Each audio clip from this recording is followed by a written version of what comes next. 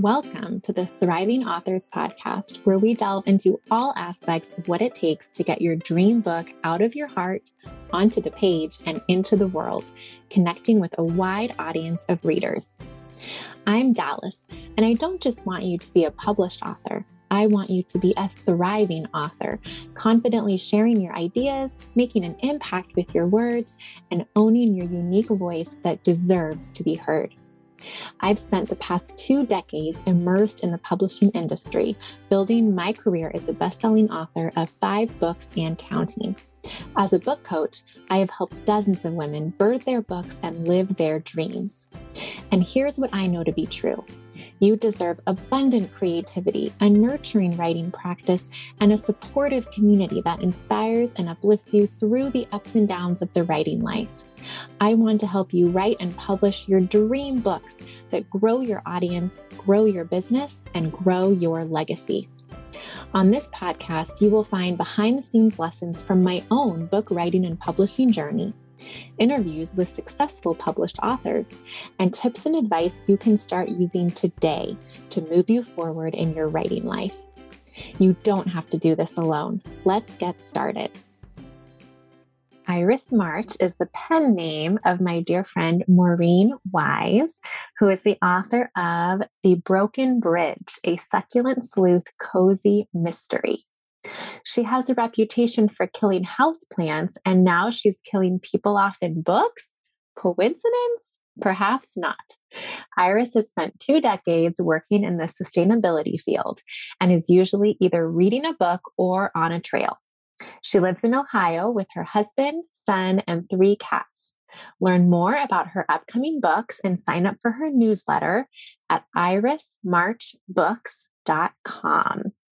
I just had so much fun talking with Iris, aka Maureen, for this very special episode of the Thriving Authors Podcast. And I just was able to get a sneak peek at The Broken Bridge before it was published, and just really such an honor and such a treat to witness Iris/Maureen bringing this book into the world to such acclaim. And so many readers are just really connecting with the characters and the storyline. And I particularly love talking with her about the ways in which she has brought her passions for cozy mysteries, for plants, for sustainability, and all of that into her writing, into her novels.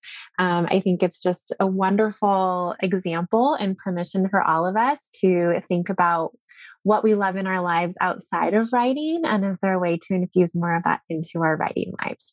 So I know you're really going to enjoy my conversation with Iris March, and look forward to sharing this episode with you. Enjoy. Well, Maureen, aka Iris March, welcome to the podcast. Hello, Dallas. So excited to be with you. I am so happy to have you here. I can't wait to talk about The Broken Bridge and eco tips and all sorts of good stuff with you. So maybe we can start out. I'm lucky enough to know you a little bit, but listeners who are just meeting you, can you share a little bit about how you first got into writing, your background as a writer, and kind of take us, then we'll talk about The Broken Bridge, maybe kind of give us the backstory into what got you to the place to then write The Broken Bridge. So I was a English major and a biology major in college. And I remember telling people in college, I'm definitely going to write a book someday. I don't know what it's going to be, but I will someday. And I've always been like the writer for every job I've had. I've written grant reports and grant applications and websites and newsletters and like thousands of things. Like I've just always been the writer, and I now am a freelance writer for a lot of green leaning companies, like eco-friendly stuff. I've worked in higher ed, sustainability, and stream restoration, and now I'm a part-time professor and, like I said, a freelance writer. So I'm always writing. I've always been writing. And right before I started my first book, there was a guy that I was talking to that I didn't realize he had written a book. And I was so excited that he wrote a book and was like, gosh, if he can write a book, I can write a book, you know? And I mean, it's not like he's like a person that shouldn't be able to write a book, but he was just so normal, you know, like so like unassuming it wasn't like in your face about being an author. So anyway, I will say that we're going to talk about, there's another book that I wrote first, a book about my sister. Just was very inspired by all the craziness going on in her life and knew that her story needed to be told. And so I wrote her story for a book that's not yet named. And then when I was writing this, I was, researching how to write a book, how to finish a book, how to, all that stuff. And realized that I should be writing what I really like to read the most, right? Mm-hmm. And I really like cozy mysteries. And so as I was writing my sister's book, her name is Meg, I was kind of having these other characters in my head that I knew weren't going to fit in her story.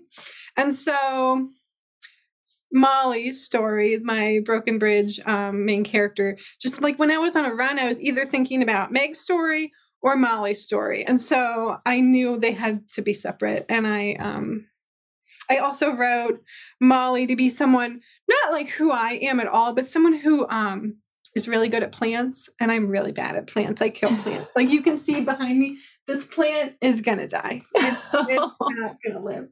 And it's sad. But so I knew I wanted someone who was really good at dealing with plants. And I figured she should work at a garden center and have a cat. And yeah, it just all kind of came to me, that's how stories, they just start out when you're not thinking about them, I think. Mm-hmm, mm-hmm. I love that. I love how, you focused on the genre that you most love reading. Mm-hmm, mm-hmm. I think that's such great advice. Think about writing the book that you really want to read. Yeah. And I also love that it almost seems as you're telling this, that it's you talked with that guy, but now that he written a book, and it was almost you were kind of oh, I can do that too. You gave yourself permission of, oh, I can do that too. Yeah. And then you got 2 book ideas that came to you, as you're going for a run. So it almost feels like giving yourself that permission is sort of the first step, maybe.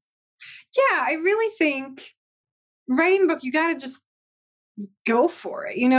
I don't think you need to know how it's going to end yet. I just think it's the commitment to do it. Mm-hmm. And I also didn't really realize it doesn't have to take years. It can take a few months. If you keep at it, it's not going to take you forever. And I didn't realize that. I think I assumed that you'd work on one book for years and years. And no, that's not the case.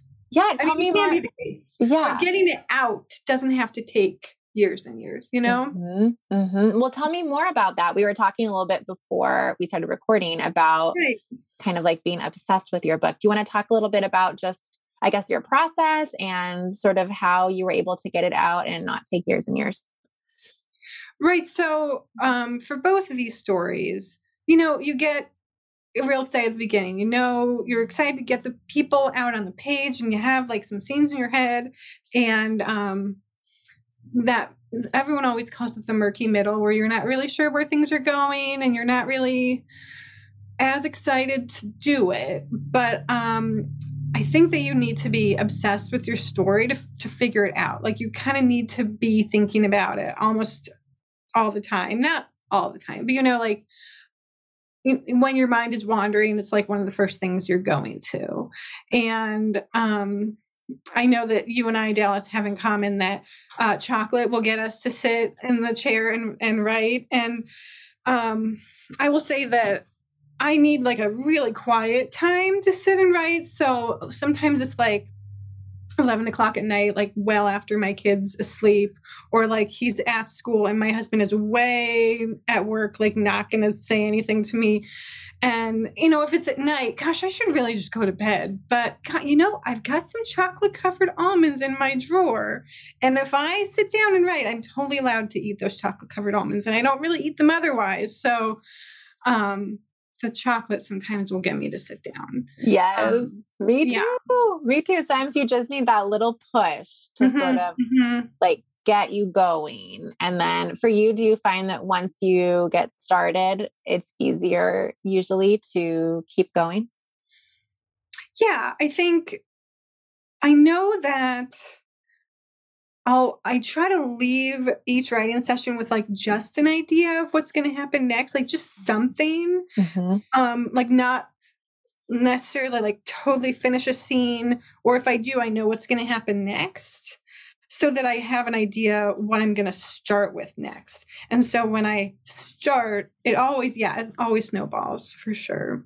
That's great. I love that tip. I think I was just talking with one of my coaching clients the other day about how it's different as writers than when we're reading a book. I think it's so normal, right? You stop a reading session at a chapter break because you're like, oh, this is a great place to stop. I'll put my bookmark in and then I'll pick the book up. But like as a writer, if we stop at that place where then we don't really know what's going to happen next, it's so much harder to get started again. So I love what you're saying about kind of, you have a sense of when you sit down the next time, what's going to happen. Yeah. And certainly, I mean, I've only written 2 stories. There's, I'm sure, so many other amazing ideas, things to do, but that's what I've found has been most helpful to me. I think it's great advice. And I will say too, that maybe like just a fourth of the way into The Broken Bridge, I started keeping a log of how many words I'd written each day, which can be kind of intimidating and like maybe too much pressure for some people. But I know that in order to like not have zeros, that I really didn't want zeros on my log, right? So even if I was writing just like maybe like 200 words, it was enough to make sure there weren't zeros. And the chocolate covered almonds helped too. So, and that's a great point, which is those 200 words add up over time, So I think sometimes we tell ourselves, oh, I don't have time to sit down for like 3 hours and write, or, oh, I can't bang out 2,000 words, almost like, then what's the point? But over time, if you write consistently, those 200 words, 300 words, like it really does add up quickly. Yeah. And I'll say that part of the time that I was writing this book, I was like, so much was going on for me at work. I was teaching 2 classes, which I don't usually do. And one of them was a new class. So it was so much to start this new class. And like, it was like virtual school for my kid. Like there was a lot going on, but because I had this little log, I wrote something every day, and that made me do it, like accountability to myself. Yeah. I love that. I love that. Do you want to tell us a little bit about, if anyone's listening who is interested in writing a mystery? I would think that, just the plot is so important, especially for a mystery. Do you want to talk a little bit about, I guess, your process? You described how the characters really came to you, like Molly and the garden center. But do you want to talk a little bit about, I guess, kind of planning out the book and what that was like for you? So in a cozy mystery, I mean, I don't think all other mysteries necessarily are very formulaic, but cozies are a little formulaic. So they're kind of, I don't want to say easier to read, but like you can figure out what you want to write, or not read, right? They're easier to write, but not. Anyway, you need to have some red herrings, like people that you didn't do it, but the readers don't know yet, right? They're suspects to the characters, and I knew who those people were at the beginning, and I had them in my mind before I even started. And you need to have that in your mystery, and some sort of twist at the end where, like, you didn't see that coming, right? And I did not have that at all in my story. I knew something had to happen, but I didn't know what it was. And I kind of had an idea who the bad guy or bad lady was, but I wasn't fully formed in my head exactly who that person was and their motive, which is kind of bad. Like I probably should have had that better, but I knew I had my person that like something bad was going to happen to, and I knew what was going to happen to that person. And so I think you have, having at least parts of these in place is what you need to start a mystery, right? And you need to have, your main character want to figure out what the problem is, right? Like it can't just be like a minor motive, like not really caring about the characters, or like, I don't want to spoil stuff, I guess, but like reasons for caring about stuff. Well, and I think that gives listeners some permission too, as you're describing it, that it sounds like, I don't know, what comes up for me is that it's like you had kind of guideposts in place, like you knew certain things, but it was okay that you didn't know everything. Like you kind of got started and some of those things came to you as you were writing. Is that how it happened? Yeah. And I'll say that's part of, I think, when I thought, when you're going to write a book, you need to know what's going to happen, right? And you have to be like super invested in these characters and want to be with these characters forever. And like, again, I thought it would take me like years and years, and I was going to like hate the characters by the end. But I love my characters. Like, I want to spend more time with them. And I'm really excited to write another mystery with Molly in it. Not that I have yet, because I'm really having a hard time coming up with red herrings to mess her up on the next one. And yeah, so yeah. Yeah. Well, I think I am also a character driven writer where I just like that can be a great place to start. Like you're describing, if you come up with these characters that you genuinely want to spend time with, in addition to the chocolate, that's like another nice kind of motivating factor too, especially your main character that you're just really like wanting to spend some time in their head. Yeah. You also in this book have woven in some of your other passion, which you brought up a little bit, mentioned about sustainability and like eco living. Do you want to share a little bit about that? And maybe we can even share some kind of eco-friendly tips for listeners. Yeah. So Dallas, I will say that you really encouraged me a lot with this. I've always worked in sustainability. I worked, like I said, stream restoration, and then higher ed sustainability, where we're trying to get the campus to make greener choices, help people, mode shift, not, ride their single occupancy car to work every day, but ride a bike or a bus or something. And whenever I'm writing anything, I always just throw that stuff in without even meaning to, right? Like, it's just who I am. And I was telling you, gosh, maybe I should take some of this out because I don't want to offend people, right? Like sometimes green living, climate change can be very political, can be kind of divisive. And you said, do you, isn't this who you are? Is it going to matter? I mean, maybe I don't want the people that are going to be offended to be reading my book, or like, maybe this will help them not, like kind of help them come to the greener side, right? Like if they're a cozy mystery reader that doesn't know anything about climate change, maybe this can help them think about it differently in like a, different way. So,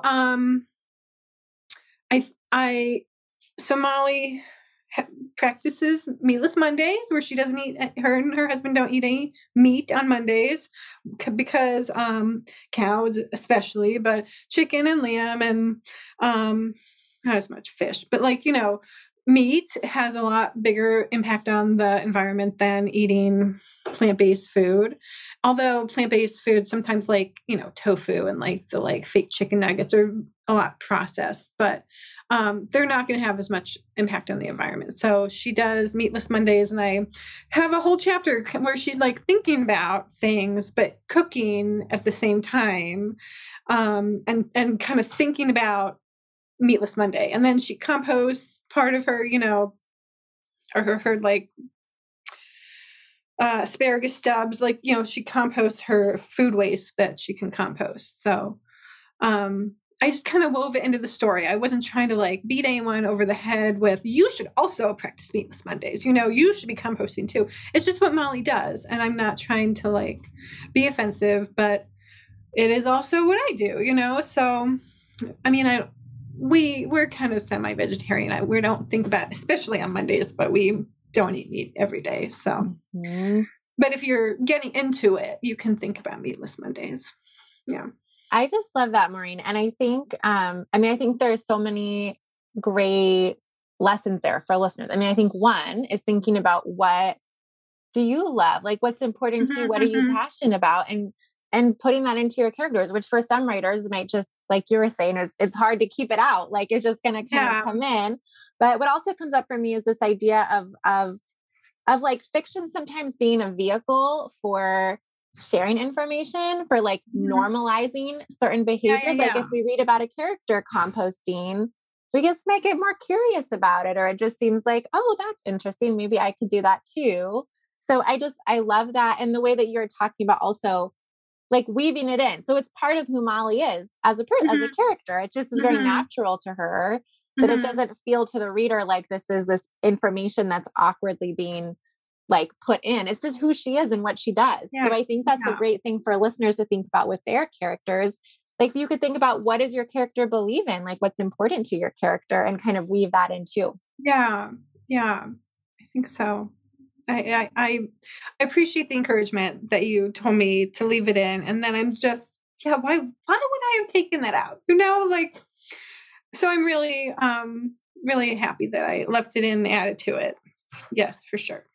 Well, and I love that too, because I think it fits a lot with, so with your cozy mystery, being, you want to talk a little bit about like the succulent sleuth. Like, I think you have, you kind of have this eco, vibe in the book as a whole.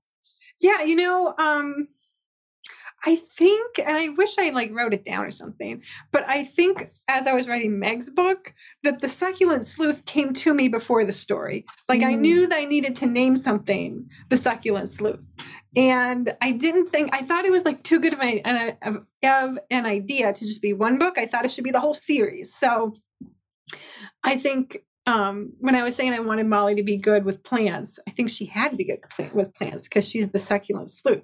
And she also doesn't want to be the succulent sleuth. Like she doesn't want people to call her that, but it just happens that way because she's like uncovering stories and always growing succulents.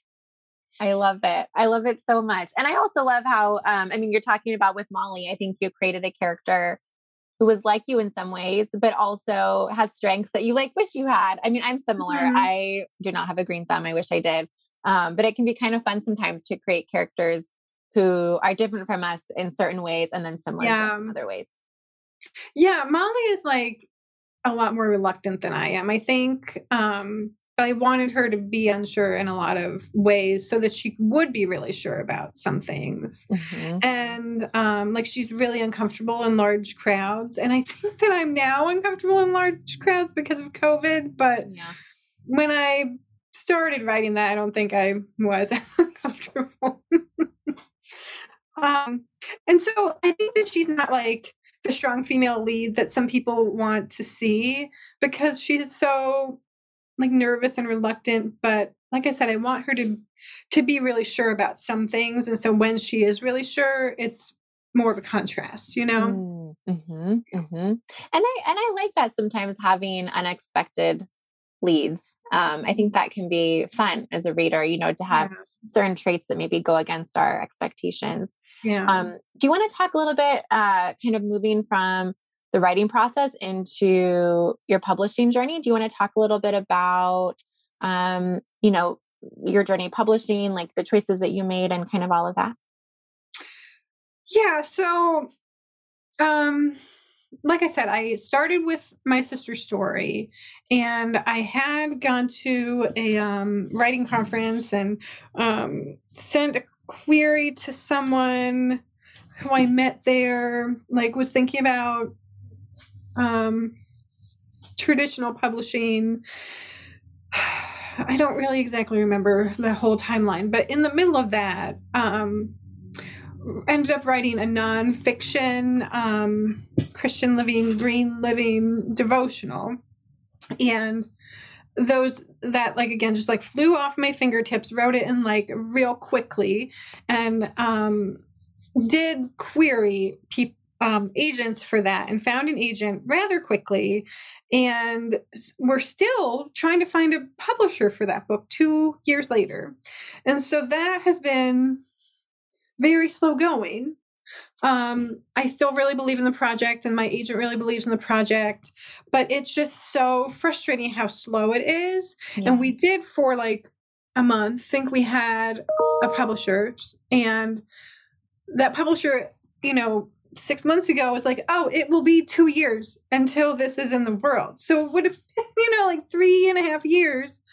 That publisher has not decided to do it. But so anyway, I'm still sticking with traditional publishing for that project.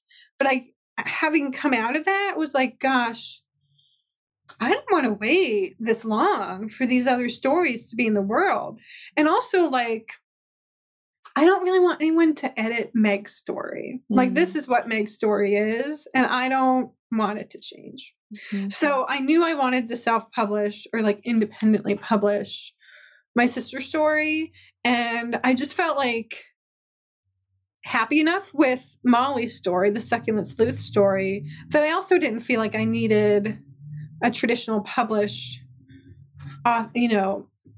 process there. I just kind of, and I knew, like, honestly, I guess most cozy mysteries are self-published. Like, I guess 70% of them are. So I didn't feel like I needed a traditional publisher.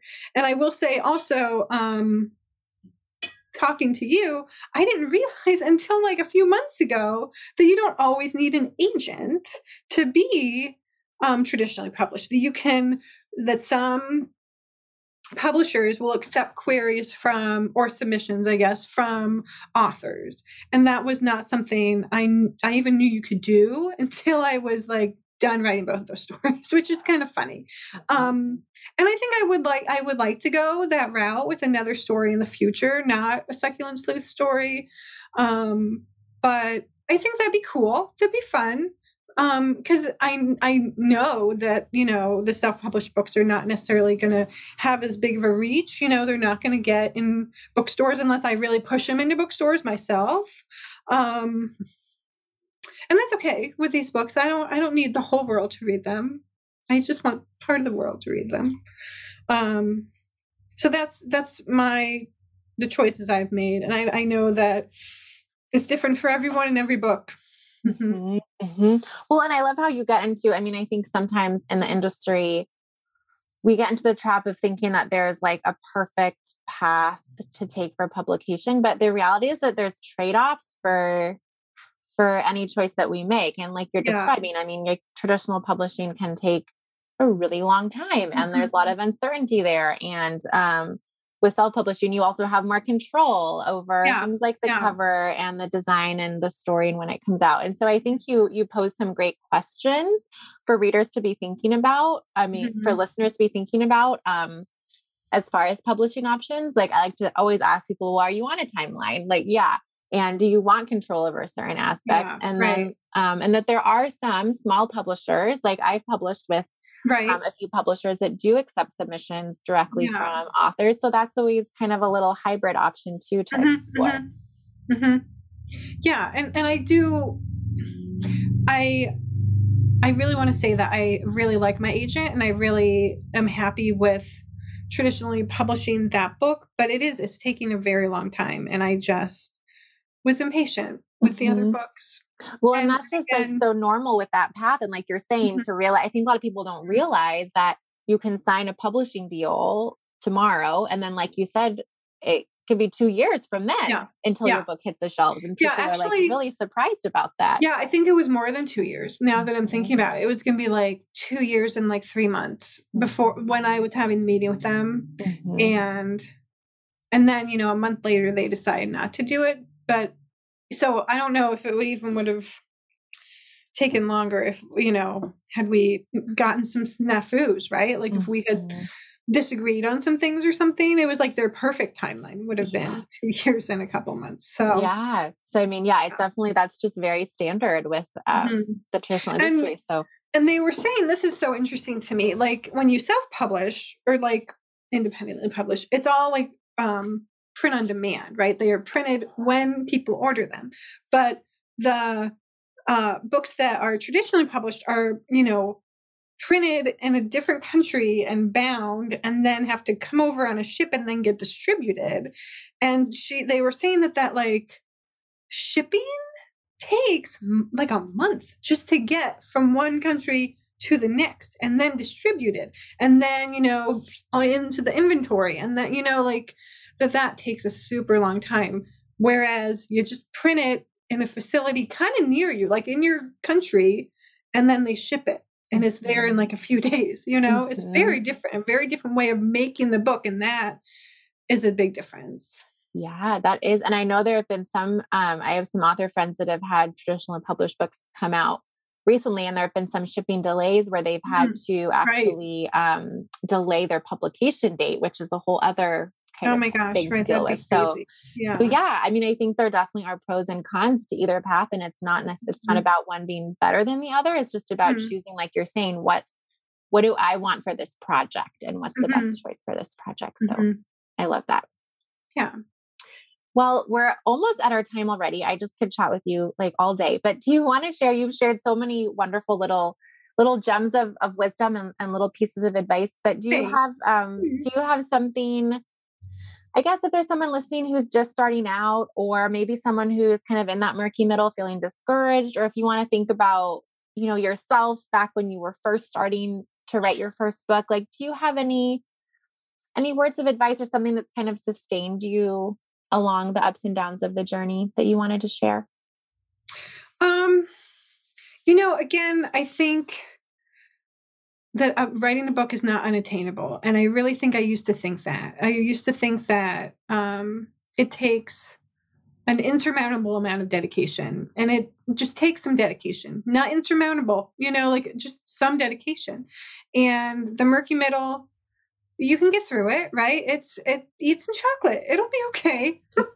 And also I think some people, like, they put too much pressure on themselves, and your book doesn't have to be, the next most amazing bestseller, but it's your book, right? It's your story, and you get to make the decisions. So, I mean, unless, you have a agent and editor, those people help you make the decisions. But I encourage people that are writers to go for it, and to not put too much pressure on themselves. I love that. I think that's so freeing, and just gives listeners a lot of permission. Get to kind of enjoy the journey a little bit. Eat that chocolate. It's going to be right. okay. Eat the chocolate. Yeah, I love that. Well, Maureen / Irish March, how can listeners find you, find your books, follow you, all of that good stuff? So I have a website, irismarch.com. Oh, no, irismarchbooks.com, not just Iris March. And I do have a newsletter and Instagram and Facebook, and I share a few times a week on Instagram what I'm reading, and, some stuff about how writing the book, publishing books been going. As it's coming out, have lots more to share, but we'll be continuing to share ideas and the stories as I go along. And I'm a reader and love to read. Certainly read more than I write. So sharing lots of what I read. That's wonderful. Well, I will link all of those. So Iris March Books and your social handles. And it's an exciting time for listeners to subscribe to your newsletter and follow you, because like you said, you're kind of giving us a lot of behind the scenes and updates on your books being out in the world. So it's an exciting time to start following you. Thank you so much for talking with me. I love your book so much, and I can't wait to be shouting about them when they're available. I love talking with you about writing. So thank you so much for being on. Thank you. Thanks for spending time with me today. Please hit that subscribe button so you'll never miss an episode. And I would love for you to join me in my free Facebook group. It's called Book Breakthrough Community, and it's full of other heart-centered writers sharing resources and supporting each other. We discuss the podcast episodes. I regularly go live with free challenges, and you may even meet your new writing partner to swap pages with. Join us on Facebook at Book Breakthrough Community. And you can always reach out to me personally at Dallas Woodburn Author on Facebook and Instagram. I would love to hear your thoughts on the podcast and your ideas for new episodes. Until next time, happy writing.